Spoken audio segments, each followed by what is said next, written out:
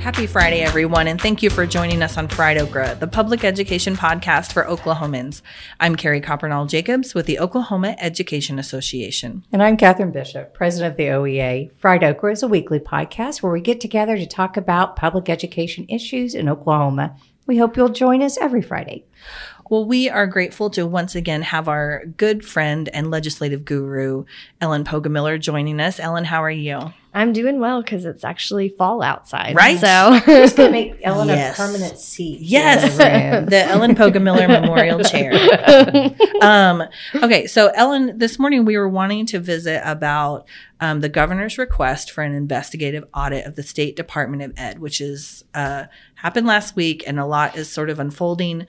Can you give us a look at what did the governor actually ask for?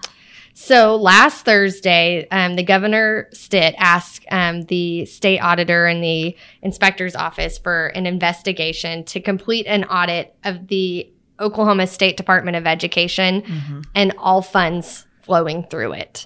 It's a lot. So it's a lot. Yeah. Including determining if the State Department of Ed and Oklahoma school districts are complying with the Oklahoma Cost Accounting System, which is called OCAS. Yeah. And that's how all of the districts, identify how they're spending funding in their district. Yeah, it's their coding system. So there's several stages of the codes, and I can literally get down to say, this is a yellow pencil.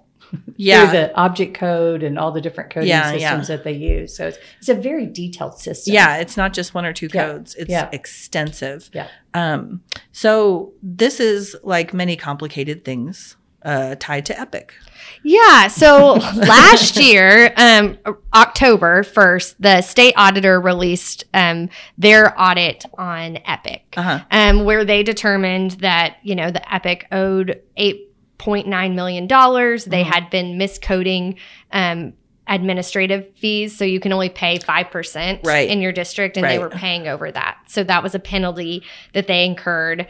And then there was just incorrect coding in their OCAS system. And because of that incorrect coding, there were concerns from some legislators that what is OCAS? How is this slipping through the cracks? And the State Department of Ed has since then said, prior to this, they really didn't have a penalty if you didn't submit your information or, put in, give all of the material. The state auditor clearly said EPIC was difficult to work with and did not provide accurate information in a timely manner to them. The State Department of Ed clearly had that same experience with EPIC. And so since then, one of the big changes that the State Department has made is if you don't provide that information, there will now be a penalty for you.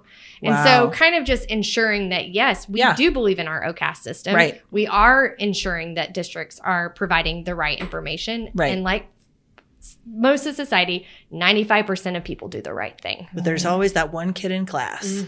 I think what's interesting is when it comes with the EPIC audit that was done, the regulatory authority of the State Department is to say, were items coded correctly? Did they, what they said they were going to spend, did they code it, and were we able to see what they spent the money on? What is not the regulatory authority of the State Department is say, did they spend it wisely? Did they spend it appropriately? That's beholden to the district. And that's where the investigative audit with EPIC was they were targeting them to say, you did not spend these funds appropriately. And they weren't coded. And there are timelines and systems that the State Department uses, and they are telling them this isn't coded correctly. This is a red flag. You need to go back. And so they have systems in place. So it's a very well thought out system, I guess is what I'm trying to say. But, I do think that this is an interesting response to the EPIC audit because, when you have a fox in the hen house, you do need to say, wait a second, is the guard dog doing its job as well? That doesn't mean we forget about the fox. But I do understand that. But it's the State Department of Ed is audited. Absolutely. Just like school districts all the time. Absolutely. I mean, to Catherine's point, one, we have not seen a red flag at the State Department of Ed that would lead us to want and need an investigation, unlike Epic or Western Heights, where there were clearly red flags. Right. Two, the State Department of Ed is, over the past 6.5 years, has been audited by our state auditors 20 times, including financial compliance and programmatic reviews. And those are just typical audits that's done. They weren't audited that many times because they were like, oh no. Right. No. Yeah. It's just, that's how much oversight that they have as an agency. I think that sometimes that's a misconception that audits aren't happening, but they happen at the school district level. They happen at the state level. It's just, it's not always, it's not a news story to say, and I say that as a former reporter, to say everything went as expected. It was fine. You had a clean audit. Right. OEA, we have an external audit. Right. And because that's the expectation, that it be clean, that it be clean. Yeah. So one of the things that has come up is questions about the political nature. The Tulsa World editorial board recently wrote about this and said that the timing of it is of note with the 2022 election coming up for the state superintendent's position and the governor. What are we hearing about that? I mean, I definitely think the buzz around town is that what are you hearing out there? We hear there feels like a political component to it. You know, when you have had no concerns, when your Secretary of Ed, Ryan Walters, current under Governor Stitt, has to approve every expenditure that the agency spends over $25,000, and now a couple of years later is calling for, you know, trying to allege mismanagement or, you know, then there's some concerns of what portrait are you trying to paint before you go out into the community to talk about what are the needs that you want to improve or change. And so creating doubt in a system like the State Department of Ed can, you know, cause an everyday citizen to wonder, why are they doing this audit? What red flags are out there? Do we need someone to fix this? And so I feel like there's a political component to when this was released and how it was released. So now that it, you know, regardless of the motivations, regardless of all of that, the wheels are turning. And so there's going to be a significant cost, a significant use of staff time. Who bears the burden of that? I mean, taxpayers, obviously. Yes. But the State Department of Ed is actually, so the State Department of Ed, who is working overtime to ensure that our school districts are up and running during a pandemic, that are meeting, you know, exponentially bigger needs than we ever have in our school districts, are now going to be tasked with not only paying for the state audit, but ensuring staff time is devoted to the state audit instead of devoting it to our school districts, our kids, in a time of one of our greatest needs in our state. Yeah. I mean, so it's a tangible cost and an intangible cost. And it's not like, I mean, for those of us who are involved in education, it's not like the State Department of Ed has a whole bunch of extra time on its hands. They just don't have this humongous budget. Right. You know, they are scraping every year to make sure that their budget obligations, that they get a appropriation from the Capitol. I keep pointing that way because that's the Capitol. The appropriations from the legislature. But that's just less money for our districts, less money for our kids. Yeah. Yeah. So what's next, Ellen?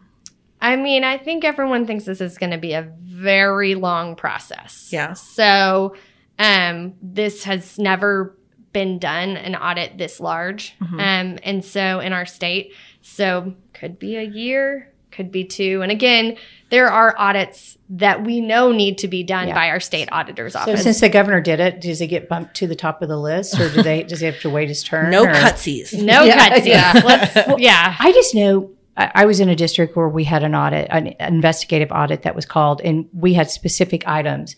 They come in, they set up camp. Yeah. We're there 3 to 4 months. Right. And it's not one of those things where you're sitting down with your CFO and you're opening your books and you're going through them. No, they go, where is this file? We'll go get it. Yeah. Yeah. And it is extensive. And that was for a school district. That's a school district. As opposed to a state agency. A specific thing. Right. That you're looking Not toward. like the whole system that they're over. It will be long. Yes. Still going probably by the time that Joy Hoffmeister terms out. Yeah. So, well, thank you for explaining all of that, Ellen. We really appreciate it. All right. Thank you so much for having me. Y'all have a great day. Well, we are excited today to visit with Amy Kern, Executive Director of Generation Citizen Oklahoma. Amy, how are you? I'm doing great. Thanks for having me today. Yes. So this week you visited the Capitol as part of an interim study, talking about the work that you guys do. And so we wanted to highlight that civics education. First of all, for folks who might not be familiar with Generation Citizen Oklahoma, give us an overview of what you guys do. Absolutely. So we are a part of Generation Citizen, a national education nonprofit, where we work with teachers and districts across the country to ensure that students have really high quality project-based civic learning. We provide a curriculum that they use. And then we also do a big part of our work is providing professional development and coaching for our partner teachers who work with us over a 2 to 3 year period, really honing their skills in how do we do this effectively, and making sure that inquiry method is a big part of that process. And students are understanding how government works by engaging with local and state policy issues that they care about. Which I love because so I serve on school board and I love hearing from students. I love it. Have them call me. So talk about some of the examples of your project-based learning. Give us a look at what are some of the things that some of your district partners and educators have been up to? So when they start the semester, and we are just at that point right now, right? Yeah. They're all just starting. They start looking at what are community issues that they care about, what are things that they think, what are things that students think could be improved. But they also do a really pretty deep analysis of what are the assets of that community that can help them, to make it better. So they do an overall analysis, and then they identify several different issues they care about. They do a root cause analysis of those, and then they reach consensus on one issue that they're going to spend time with. And so that's where I want to touch on the importance of project-based learning, not just being a one-off project or simulation, but being a project that they carry on for a few weeks or a couple of months, because that's where they really get to dive in and they get to try one thing. Oh, that's a dead end. That doesn't work. So they come back and then they refocus. And we thought this was a really important issue to our class, but we reached out to the community and the community doesn't see it as as big of an issue. So maybe we need to refocus. And so all of those things that go into making really strong policy decisions, our students are actually doing in the classroom in partnership with their teachers and the community. So some examples are everything from one of the examples we used yesterday was a teacher talking about how he had students at Northwest Classen here in Oklahoma City, and there were a bunch of potholes around the school. And that became a problem as the students were turning 16 and their tires and wheels kept getting damaged. And they didn't have the money to pay for them. And so they were really frustrated. And they were like, why does the city not care about us? Why do we have potholes? We don't see potholes around other schools, those kind of things. Well, they reached out to city leadership and found that actually there was a 5-year plan to fix all the potholes in Oklahoma City in, this period of time. And in 4 years, their potholes would be fixed. Well, they said, well, I'm not going to be gone in 4 years. So what do we need to do? And so they actually worked with city council to give priority to some of the potholes around public schools where there's heavy traffic of unexperienced drivers or inexperienced drivers, and made them fix, brought that calendar, that timetable up for a full year, so it was just 1 year they had to wait instead of 4. And, I think through that they learned, okay, it's not enough to just complain and be upset. We actually have to go out and engage with these folks and tell them our concerns. So that's one example, but we've done projects around cafeteria food. School safety is a big one. And all sorts of things. So can this only just happen at the secondary level, or can it go all the way down to our elementary level? So our curriculum and professional development is focused on secondary. Okay. I'm also part of the Civic Learning Coalition, also work with the State Department of Education and all of their excellent work. We actually have civic standards from pre-K, as a state, from pre-K all the way through 12. Yeah. And one of the ways Generation Citizen has supported that larger effort for our educators is we recently, this summer, we brought in Dr. S.G. Grant, who is a professor who has been working in inquiry-based social studies for decades. He gave 2 workshops, 3-day workshops for teachers here in the greater Oklahoma City area. And through that, those teachers have taken on a unit. So each of them are creating a unit from pre-K all the way through 12 that's going to be open source on a website where they can go and get inquiry. It's called the Inquiry Hub. They can get civic standard, units using project-based learning and inquiry design in their classroom. And so those will be available. We were hoping this fall. Things have gotten a little bit chaotic, but probably by the end of the year, those will be up and ready to go for educators across the state to use. Yeah, over this last couple of years, it has become a hot topic in our legislature, civics education, with many of our legislators. If you had pie in the sky, all the dreams come true, what would and because I can see schools now going, okay, we have the standards, what should that look like? What would a robust civics education program look like? Absolutely. That's what we talked about with our study. So, one thing to note is Oklahoma standards were rated 7th in the country by the Fordham Institute, our civics and government standards. So we have really solid standards, but those are only as good as how they get into the classroom. And we heard from Dr. Hertzke yesterday, who just retired from OU, what he was seeing from college students that are coming in from the classroom. And he said there's such diversity in knowledge and skills coming in. It's all over the board. Some have none and some have a lot of. And he said what is inconsistent is the teacher professional development. And so I would say pie in the sky is that deep investment in professional development and training for our social studies teachers. We find, and data shows, that under-tested subjects, the teachers receive less professional development. And so, up to almost 10 years ago, teachers were getting at, when they were learning in college how to be a social studies teacher, it was very much lecture-based and end of chapter kind of questions. Right. That was what we thought worked. Yeah. We know now that doesn't work. It has to it has to connect to student things that are relevant to our students in their daily life. And, we've understood that with STEM now. We also understand it with social studies. So that's a huge transformation for teachers to start to understand how to do that. The other thing the other piece of that is to provide, realizing that civics education is foundational for the future of our democracy. Social studies and civics teachers should have that as their priority. They shouldn't be pulled into also teaching all of the things. I've heard everything from social studies is when they fill out the bubbles for standardized testing.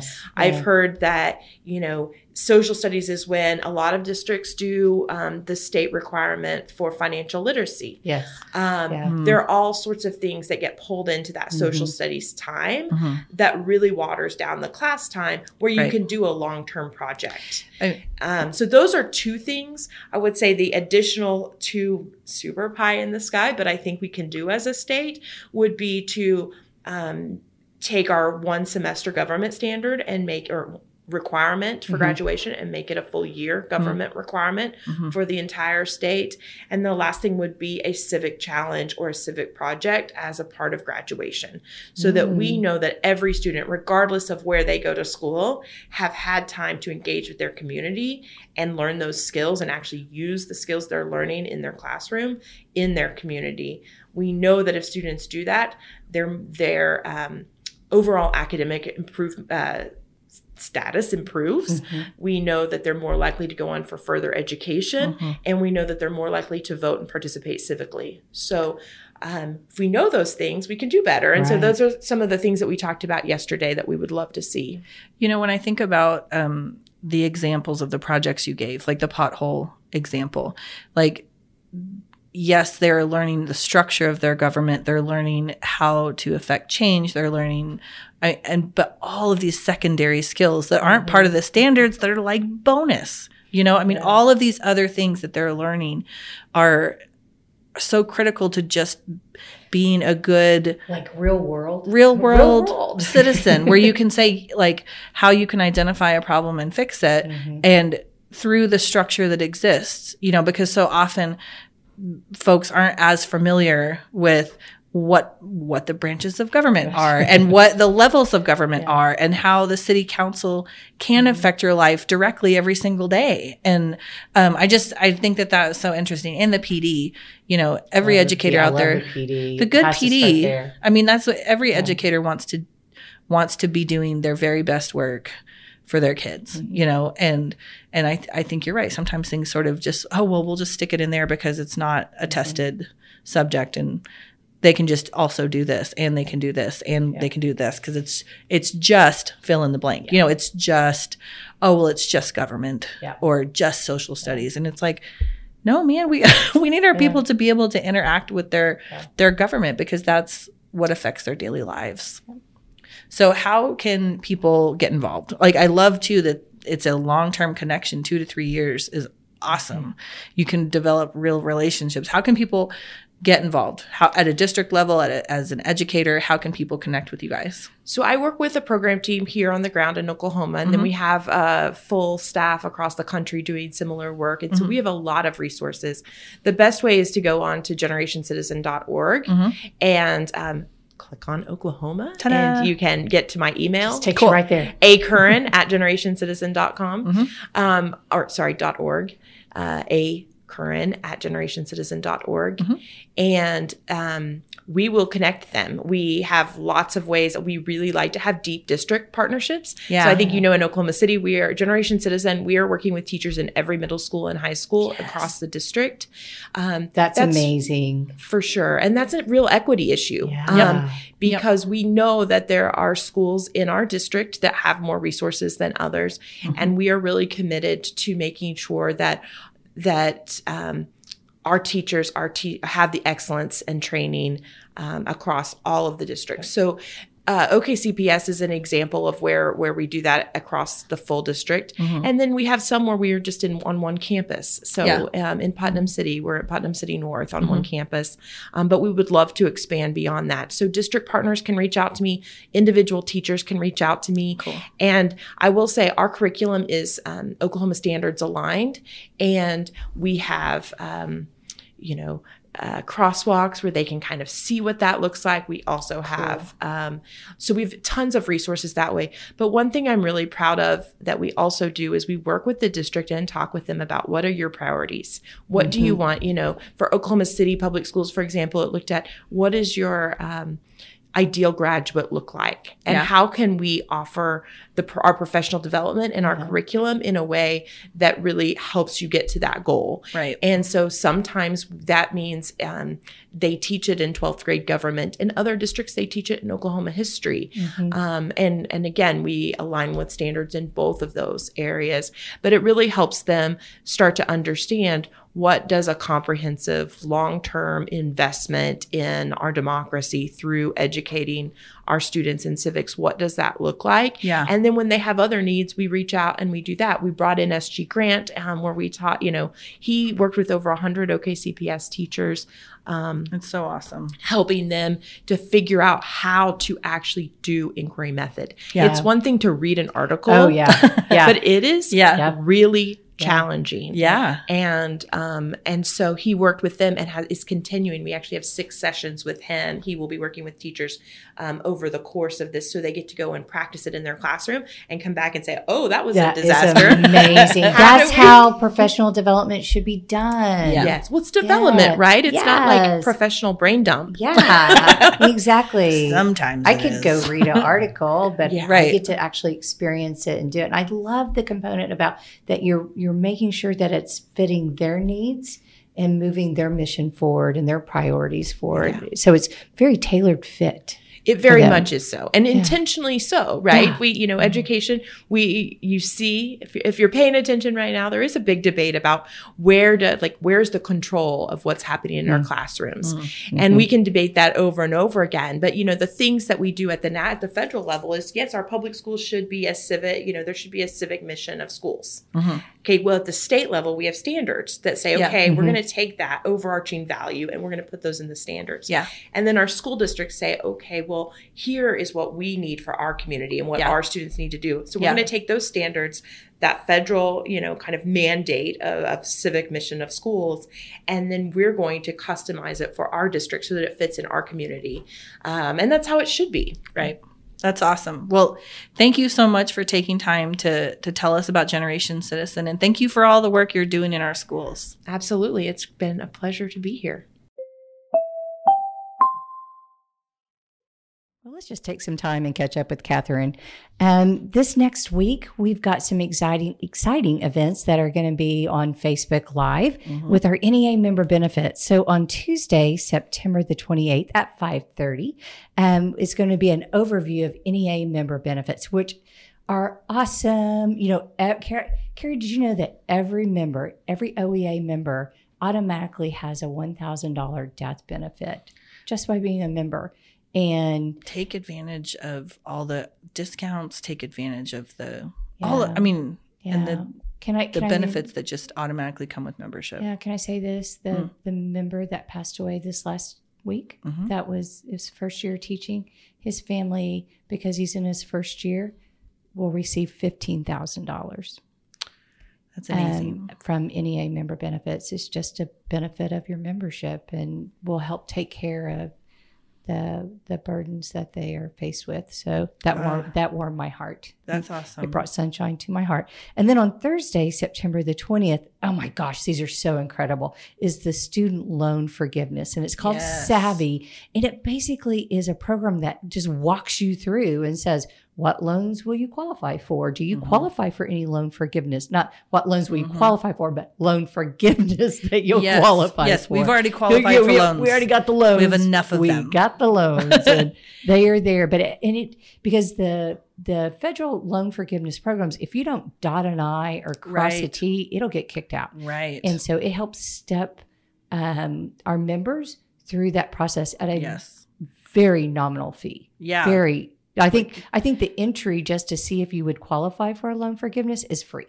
It's just free. And then, but they'll tell you. They'll let you know. OEA members get a discount off of the nominal fee. Yes. It's ridiculous. And I think the fee is like $29 a month. I don't even think and that was before they took the discount. No, I think it's cheaper than that. It's just like cheap. I mean, yes. Any time now's the time to be putting in to see if you would qualify for a loan forgiveness. And even though that forgiveness may happen 10 years down the road, it's going to reduce the payment. And so lots of ways to save and your hard-earned money, keep it in your pockets. Yes, Take care of your families. Keep the lights on. Yes. Keep everything going. And then I hope that you saw in our latest 2 emails that came out to our members, the EDGE, one is the EDGE, and the legislative update on Saturdays is the opportunity to take a survey. We would like to receive your thoughts on the pandemic. We did this last year. We're following up again this year. This is vital information for us. Yes. And just because we're the people we are, you can qualify to win. Yes. I love it. Either a $100 gift card, $50 gift card, or $25 gift card. We're going to be giving those away for just taking the time and sharing your thoughts with us, which is so important. So be sure to do that before 11:59 p.m. Sunday. So you have all day Sunday. Yep. All day Saturday, all day Sunday. When I took it, it took me maybe 10 minutes. Yeah. And and this is information that you and Vice President Carrie Elledge and the staff, this is this isn't just and this is the information you use. Yes. We need the quantitative piece of it, and we need the qualitative. We need those anecdotal, we need the information that you're giving us, and we use it all year long. Yep. Absolutely. And then, Carrie, I just want to take some time today and say thank you. Thank you to our educators out there. Thank you to our teachers, to our support professionals and our administrators, our school volunteers, our substitutes, everybody that's working day in and day out to make sure that our students are learning, that not just academically, but their social well-being as well. I was talking with some teachers the other day, and I said, so you've been in a month of school? How's it? And they go, no, 23 days. Wow. And I thought, oh, wow. Yeah. Normally we count at the end of the year. Yeah. Yeah. And the burden is huge right now. And please, I just want our members to know that we see you, we hear you, and that we want you have a voice.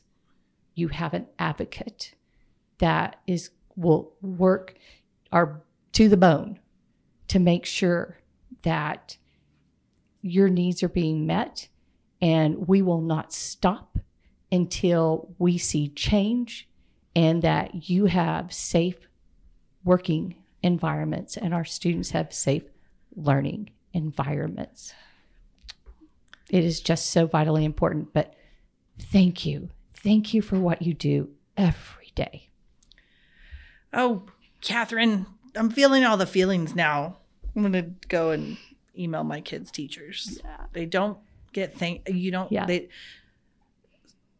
educators, support professionals, everybody does not get thanked enough. Thank you for choosing education as a field. Thank you for choosing Oklahoma specifically. Absolutely. Kids like my kids like your grandkids. And especially right now, it is a long road to hoe any year in the state of Oklahoma. And this year, good grief. Yeah. So, Catherine, now I'm feeling all the feelings. All right. That is, woo. Thank you. And be sure to thank your people for those of you who don't work in education. And speaking of thank you so much to Ellen Pogamiller of our legislative and political organizing team. Thank you, Amy Curran of Generation Citizen Oklahoma. And thank you for listening to Fried Okra, the public education podcast for Oklahomans. I'm Carrie Coppernall-Jacobs with the Oklahoma Education Association. And I'm Catherine Bishop, president of the OEA. Please remember to subscribe, rate, and review Fried Okra on Apple Podcasts. You can also contact us at friedokrapodcast@gmail.com. We hope you'll join us again next week. Until then, keep fighting the good fight for public education.